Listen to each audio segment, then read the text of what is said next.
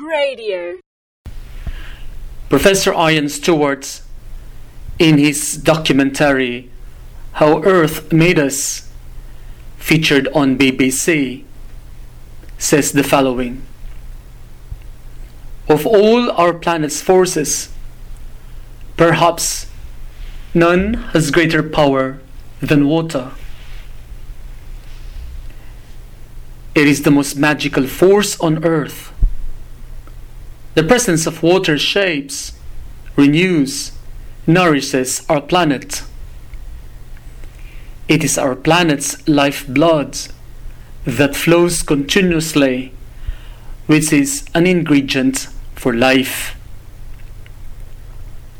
Water makes Earth alive. End of quote. We know that water is essential to life. In fact, it is the cradle of life.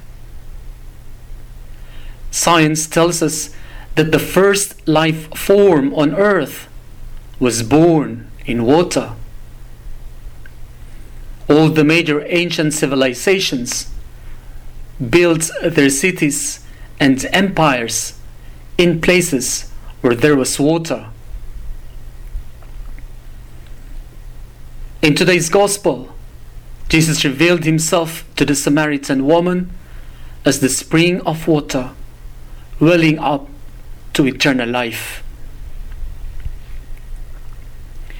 The encounter happened in Samaria on a very unholy hour, which was about 12 noon, or the 6th hour, and with a Samaritan woman. It was in this very unlikely setting that Jesus would reveal himself,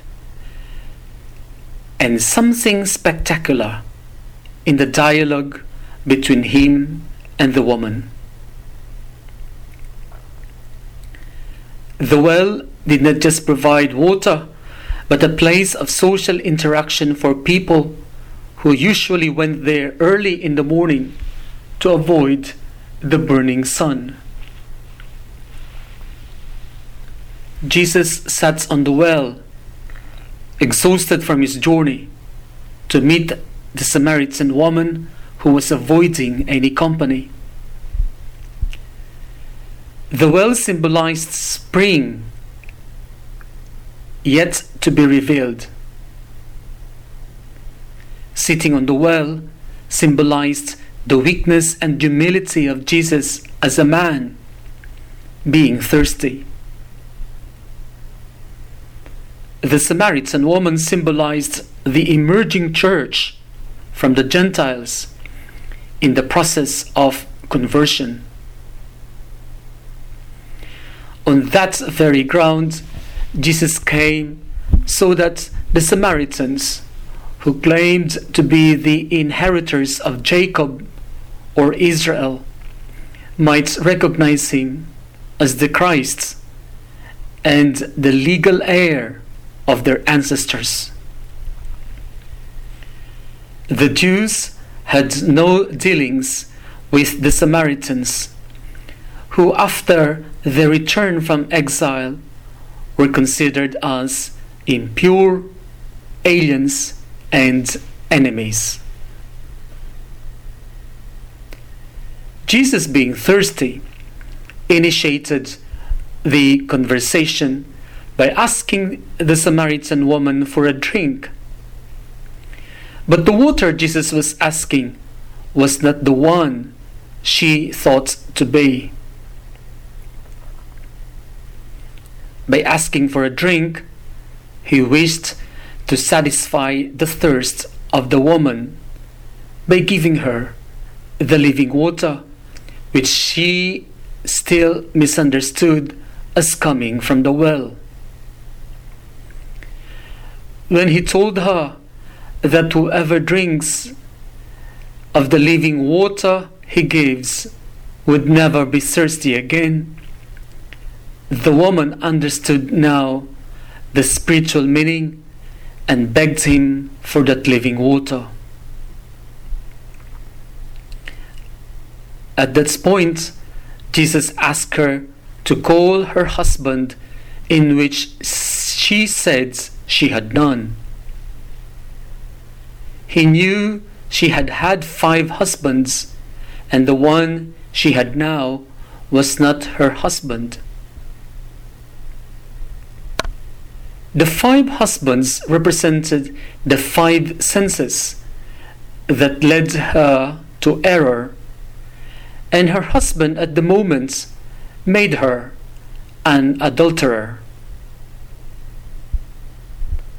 The woman who was not offended by the revelation of Jesus raised her admiration of him by acknowledging him as a prophet. Jesus' invitation was for her to leave her sinful past in order to marry a lawful husband who was the word of truth, Jesus himself. Jesus was leading the Samaritan woman now as an emerging church bride into a fuller understanding of him as a bridegroom. Jesus, addressing himself to her as church, proclaimed that one day true worshippers would worship the Father, not in that mountain, nor in Jerusalem, but in spirit and in truth. Then Jesus revealed himself to her as the Messiah. When the disciples came, the woman left her water jar, which represented her earthly desires, prejudices, and old self, and went to the city as an apostle, telling everyone about her encounter with the Christ. The Samaritans believed and proclaimed Jesus as the Savior of the world. If water is the soul of the earth that shapes, nourishes, and renews creation, Jesus is the spring who gives living water, which is the Holy Spirit, to those who thirst for truth.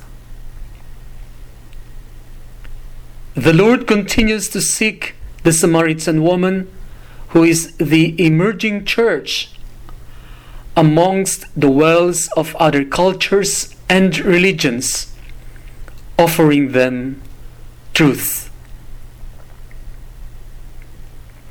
The Lord also continues to seek the Samaritan woman, who is us in the present time, offering us continuous conversion and fullness of life. Like the Samaritan woman, after we encounter the Lord and experience conversion, we become channels of grace, which is the life blood that flows generously to the world. Radio.org.au